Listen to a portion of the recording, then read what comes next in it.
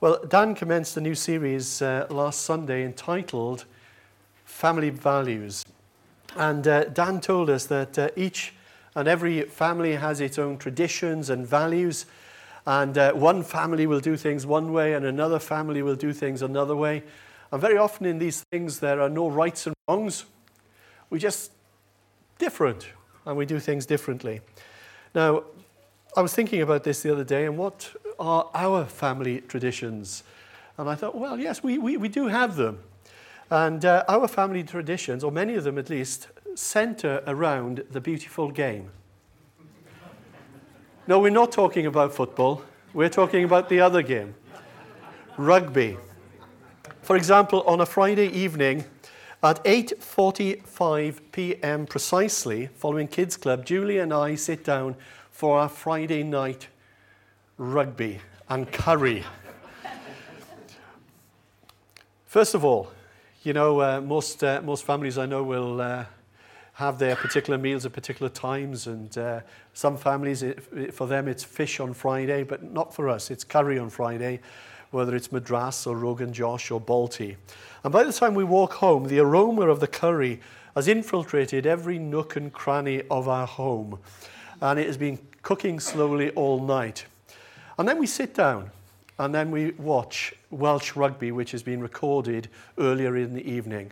You may say to yourself, well, what's different with Welsh rugby and English rugby? There's very little difference, other than Welsh rugby is far better.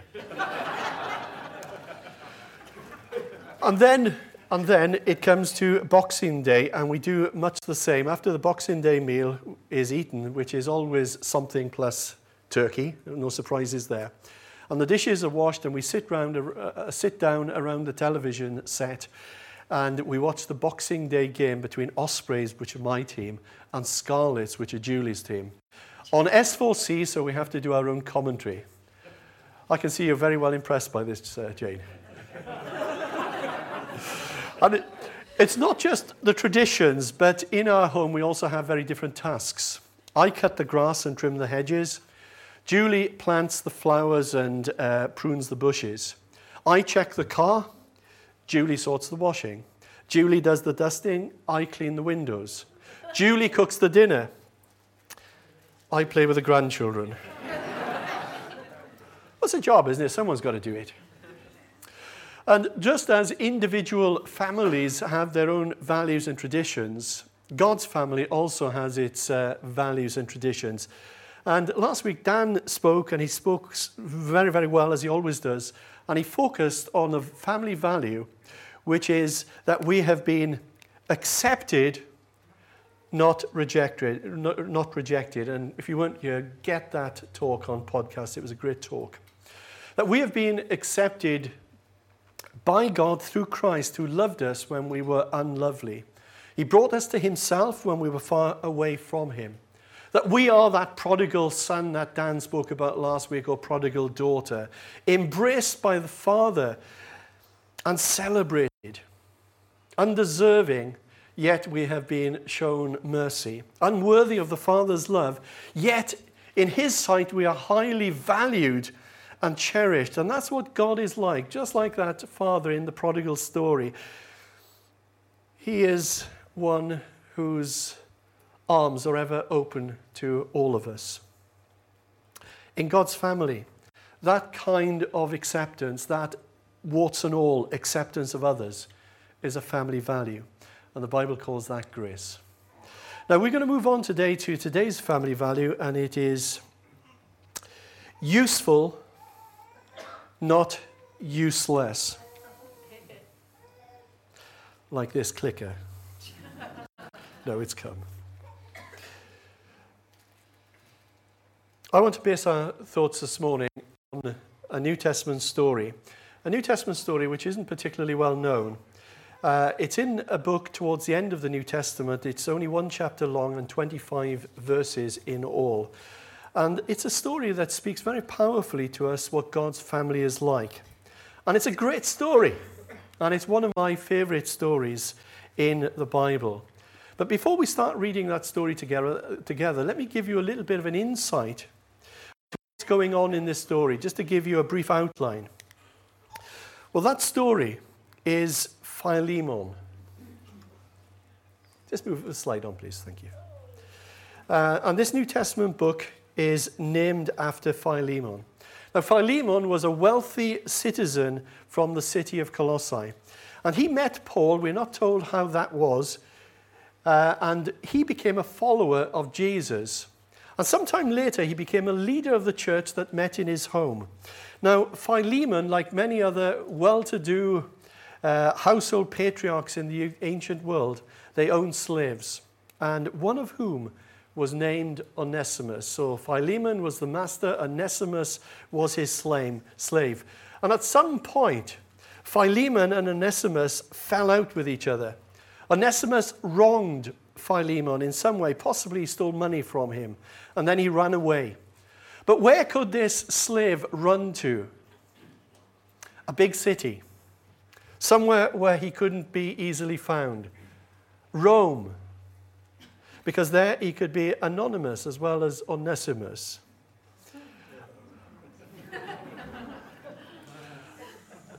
Thank you ever so much for the kind groans.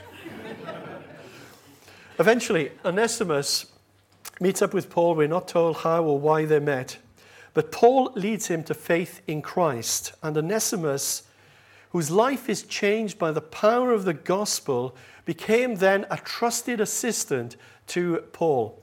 And as much as Paul would like Onesimus to remain with him, Paul had a legal and moral responsibility to send him back to Philemon. But more than that, I think that he also had a spiritual responsibility, because Paul himself had been instrumental in both men, Philemon and the slave Onesimus, coming to trust Jesus. And he wanted to help them get reconciled. And that's where we're going to be picking up the story. If you've got your Bibles, turn to Philemon. If you've not got the Bibles, it will come on screen in front of you. And we'll pick up more details, I'm sure, on the way.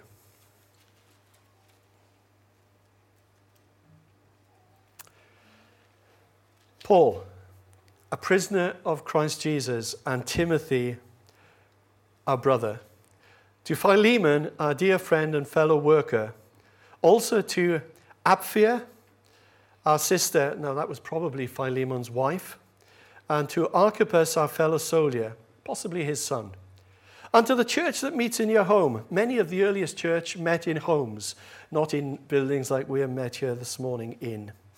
Grace and peace to you from God our Father and the Lord Jesus Christ. I always thank my God as I remember you in my prayers, because I hear about your love for all his holy people and your faith in the Lord Jesus. I pray that your partnership with us in the faith may be effective in deepening your understanding of every good thing we share for the sake of Christ. Your love has given me great joy and encouragement, because you, brother, have refreshed the hearts of all the Lord's people. Now, if you are used to reading the New Testament, you will know that many of Paul's letters start in this particular fashion, that he will include encouragement and prayers and thanksgiving for either the person or the church that he is writing to. But in reading this letter to Philemon, I sense that there is something else going on here. And I think that Paul is setting Philemon up.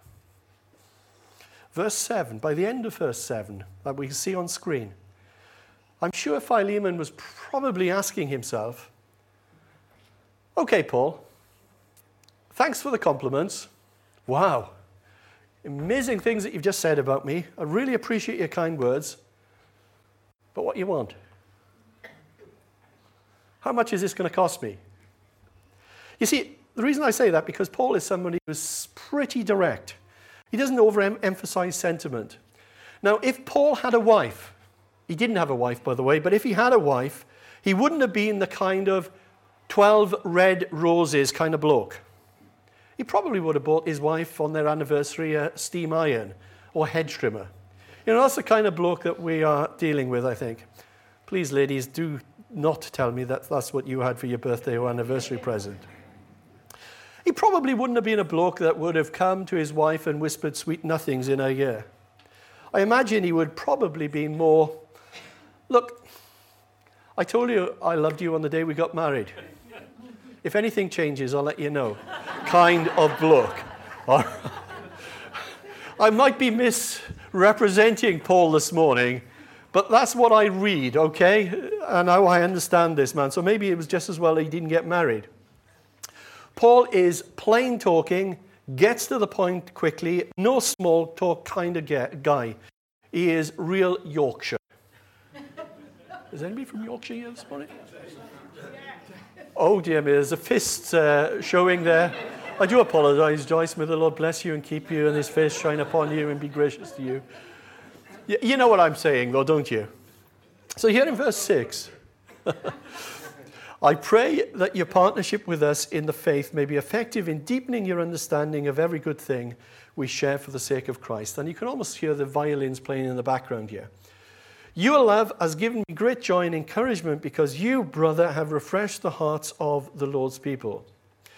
Then that comes to a real abrupt end. It's almost as if Paul says, right, I've had enough of this. He shakes himself out of it and he gets to the point, the big ask. And this is what this letter to Philemon is all about from verse 8. Oh, you moved it on already. Thank you. Verse 8. Therefore, although in Christ I could be bold and order you to do what you ought to do, yet I prefer to appeal to you on the basis of love. That's interesting, isn't it?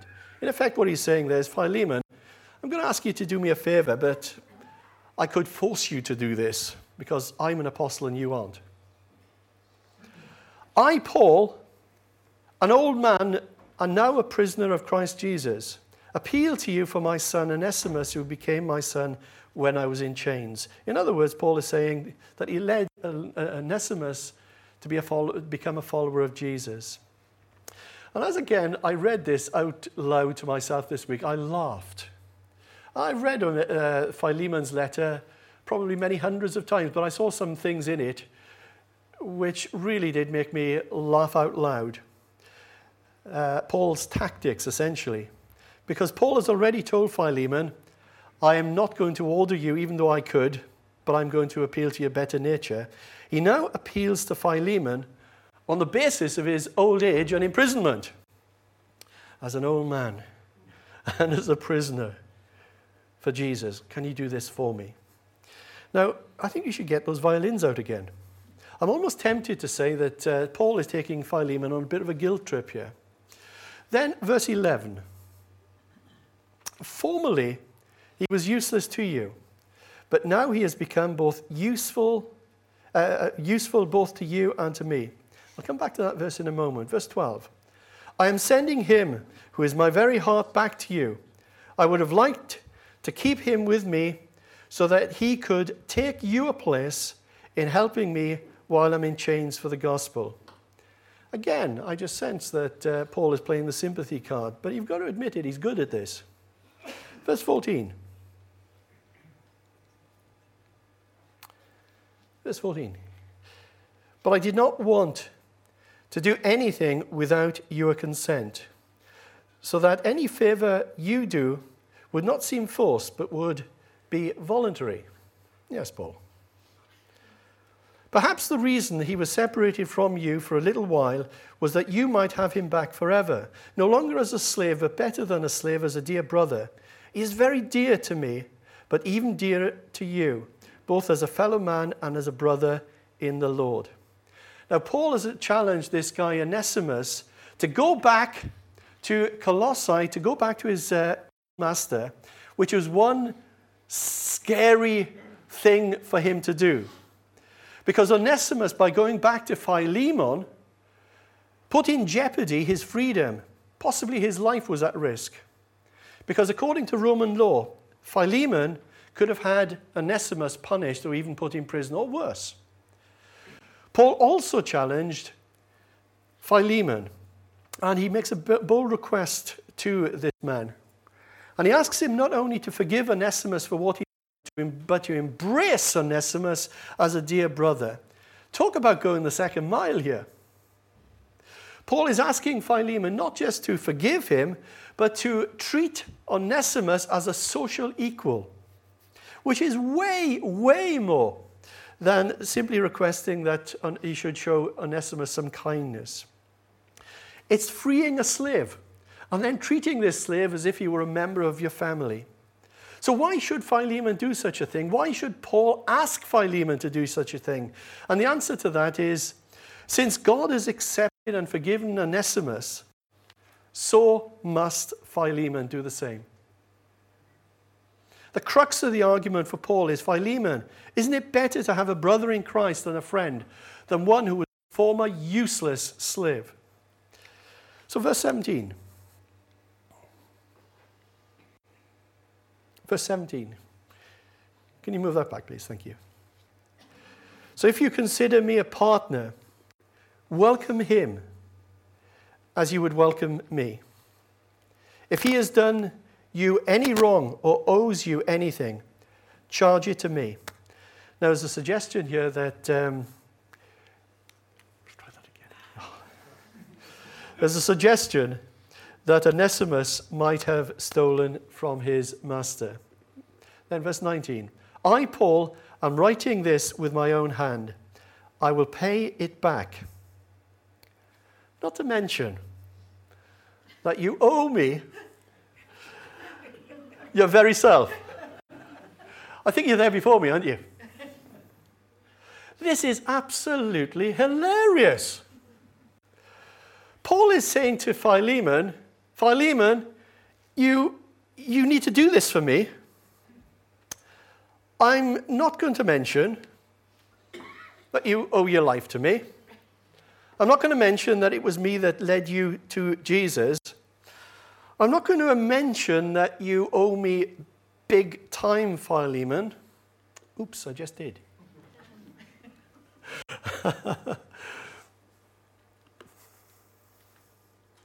Verse 20. I do wish, brother, that I may have some benefit from you in the Lord. Refresh my heart in Christ. Confident of your obedience, I write to you, knowing that you will do even more than I ask. Now, Paul really is some operator here.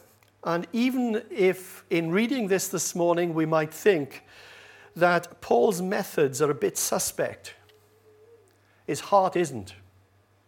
His heart isn't. He is doing what he is doing here for all of the right reasons. He wants these two men that he led into faith, to accept Jesus. He wants them to be reconciled.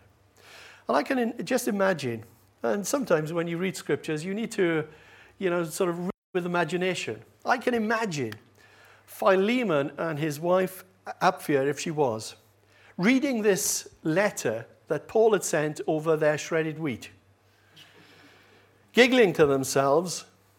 They love this old guy, Paul. After all, he was the one who introduced them to Jesus in the first place. Paul could do no wrong in their eyes. But they must chuckle to themselves over Paul's lack of diplomacy. He's not the most subtle bloke in the world, is he? Paul is clumsy. But they get what he's about. And they rejoice over the good news that their former slave Onesimus has now come to faith, and he is a brother. Verse 22. And one more thing, prepare a guest room for me, because I hope to be restored to you in answer to your prayers. Now, you might think I'm a bit cynical this morning, but that sounds a little bit to me. You better do it, because I'm going to be checking up on you. Yeah, perhaps I am cynical, I don't know. Once I'm out of this imprisonment, I'm going to be paying you a visit. Verse 23. Epaphras, my fellow prisoner in Christ Jesus, sends you his greetings, and so do Mark, Aristarchus, Demas, and Luke, my fellow workers. The grace of our Lord Jesus Christ be with you, your spirit. So let's go for a moment back to verse 11. In verse 11, we read there that formerly, writes Paul to Philemon, formerly he was useless to you, but now has become useful both to you and to me. Now, there's a wonderful pun which is going on here, which we don't catch in our English Bibles. The name Onesimus means useful. Now, that was a great name for a servant or a slave, if that servant or slave was reliable and competent. But Onesimus wasn't either reliable or competent. He was a runaway. He was probably a thief. Now, this man, who had a name which was useful, was in fact useless. And he was useless until he came to faith in Jesus, till he encountered Jesus, and then he became useful again. Became truly useful. His character matches his name. And that's what's going on here in verse 11. And this one story so encapsulates what Paul writes in his New Testament letters, such as in 2 Corinthians chapter 5, if anyone is in Christ, he is a new creation, the old is gone, and the new has come. Irrespective of how dark and murky our past might have been, that in Christ we can have a new start. We can have a clean slate when we come to Jesus. The scriptures tell us that he has removed our sins from us as far as the east is from the west. A new day has dawned. In this story, Paul is actually acting out his own theology. And the reason that Paul can ask Philemon for such a big thing was because of God's amazing grace, which we've been singing about in our service this morning. That Paul regarded himself as a child, but he had his sins wiped. He was the glad recipient of God's grace. We all know the story. One day on that road to Damascus, when Paul was on a murder mission, Christ met with him and transformed this Jewish rabbi into a sent one. That's what the word apostle means, a sent one. And he was Christ's sent one to all non-Jewish world. And Paul knew that God can take a life, never mind how sinful, how corrupt, how immoral, and make that person brand new. God did it for Paul. God did it for Philemon. And now he has done the same for Onesimus. And Onesimus and Philemon are no longer slave and master, but they are brothers together in the Messiah. You see, they lived in a very divided world, much as ours is. But in their world, there were Jews and non-Jews who would have nothing at all to do with each other. As we've said on other occasions, that the Jewish man would pray in the morning, thanking God that he had been not born as a slave, a Gentile or a woman. And there was social division between free people and slaves, and between men and women. And into this society, Paul writes in Galatians chapter 3, verse 28, that there is neither Jew nor Gentile, neither slave nor free, for there is neither male nor female, for you are all one in Christ Jesus. You see, in Christ, those former divisions have been swept away. And Paul declares that the moralistic Jews are not superior to the Gentiles, and the sophisticated Gentiles are not superior to the Jews, and men are not superior to women. And the owners of slaves are no greater than the slaves that they own. In Christ, all those old barriers are dismantled, they're put away. And Paul writes in verse 16 of our reading there this morning, he writes of Onesimus as being no longer a slave, but better than a slave, as a dear brother. He is very dear to me, but even dearer to you, both as a fellow man and as a brother in the Lord. Now, I read those words again this week, and I just found them absolutely astonishing. No longer a slave, but a dear brother in the Lord. Onesimus, at the very least, ran the risk of having his sins branded on his forehead. But Paul reached out to him across this huge gulf, this moral, religious, social gulf that separated the two men. And he calls him a dear brother. Wow. That's grace. There's an old story, you might have heard it before, of during a British conference on comparative religions, experts from around the world debated if anything, was different and unique to the Christian faith, and they began eliminating possibilities. Some said it might be the incarnation, but then they knew of other religions where versions of gods appeared in human form. Someone said maybe it's the resurrection. Again, some religions had accounts of return from death. And the debate went on until the great Christian scholar and philosopher C.S. Lewis wandered into the room. He asked them what the rumpus was all about.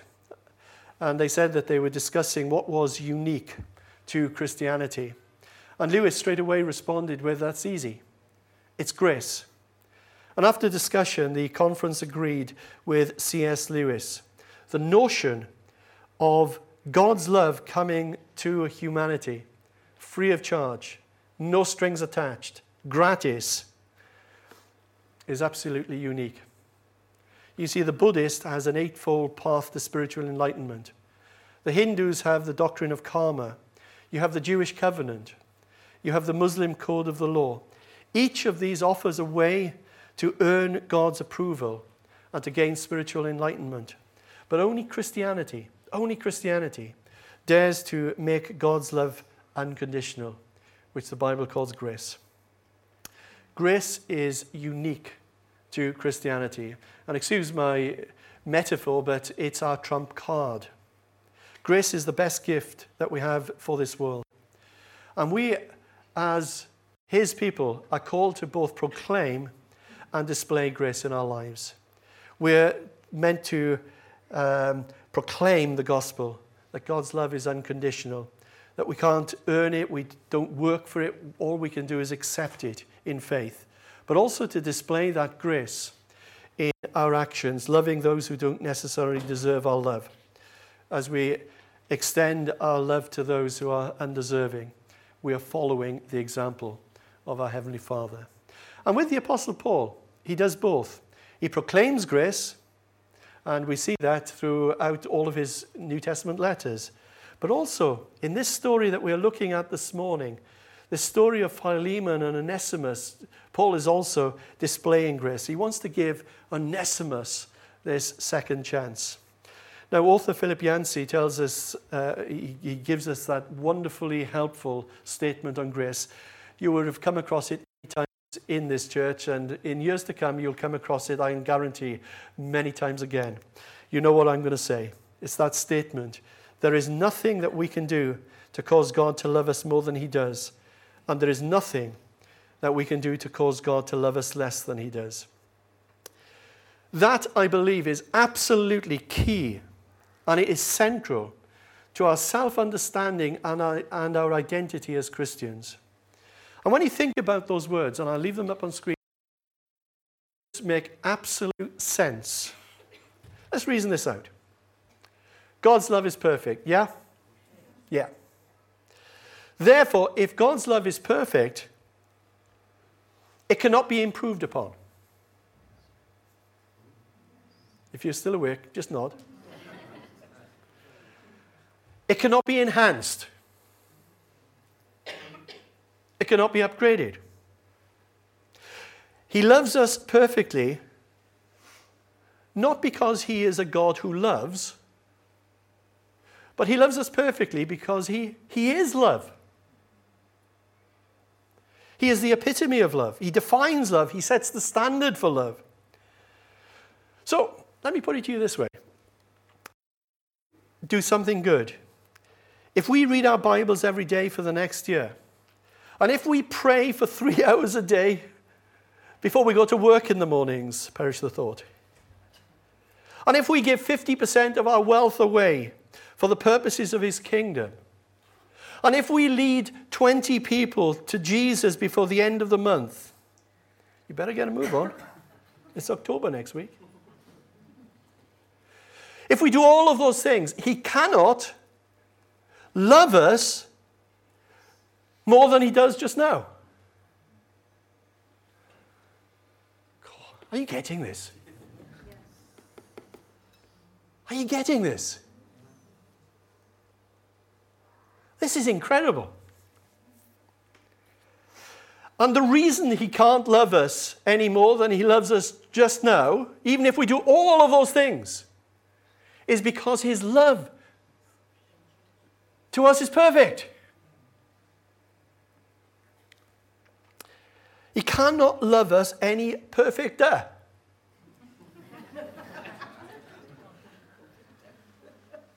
I know there's no such word.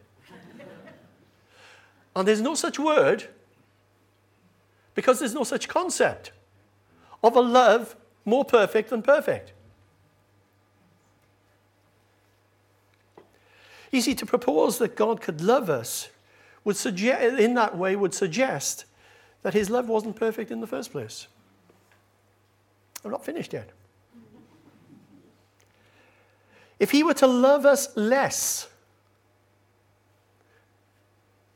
than he does right now at this moment, because of something we have done to upset him, whether we have shouted at the wife or kicked the cat, or not read our Bible for 10 days, or not prayed for 3 months, or worse,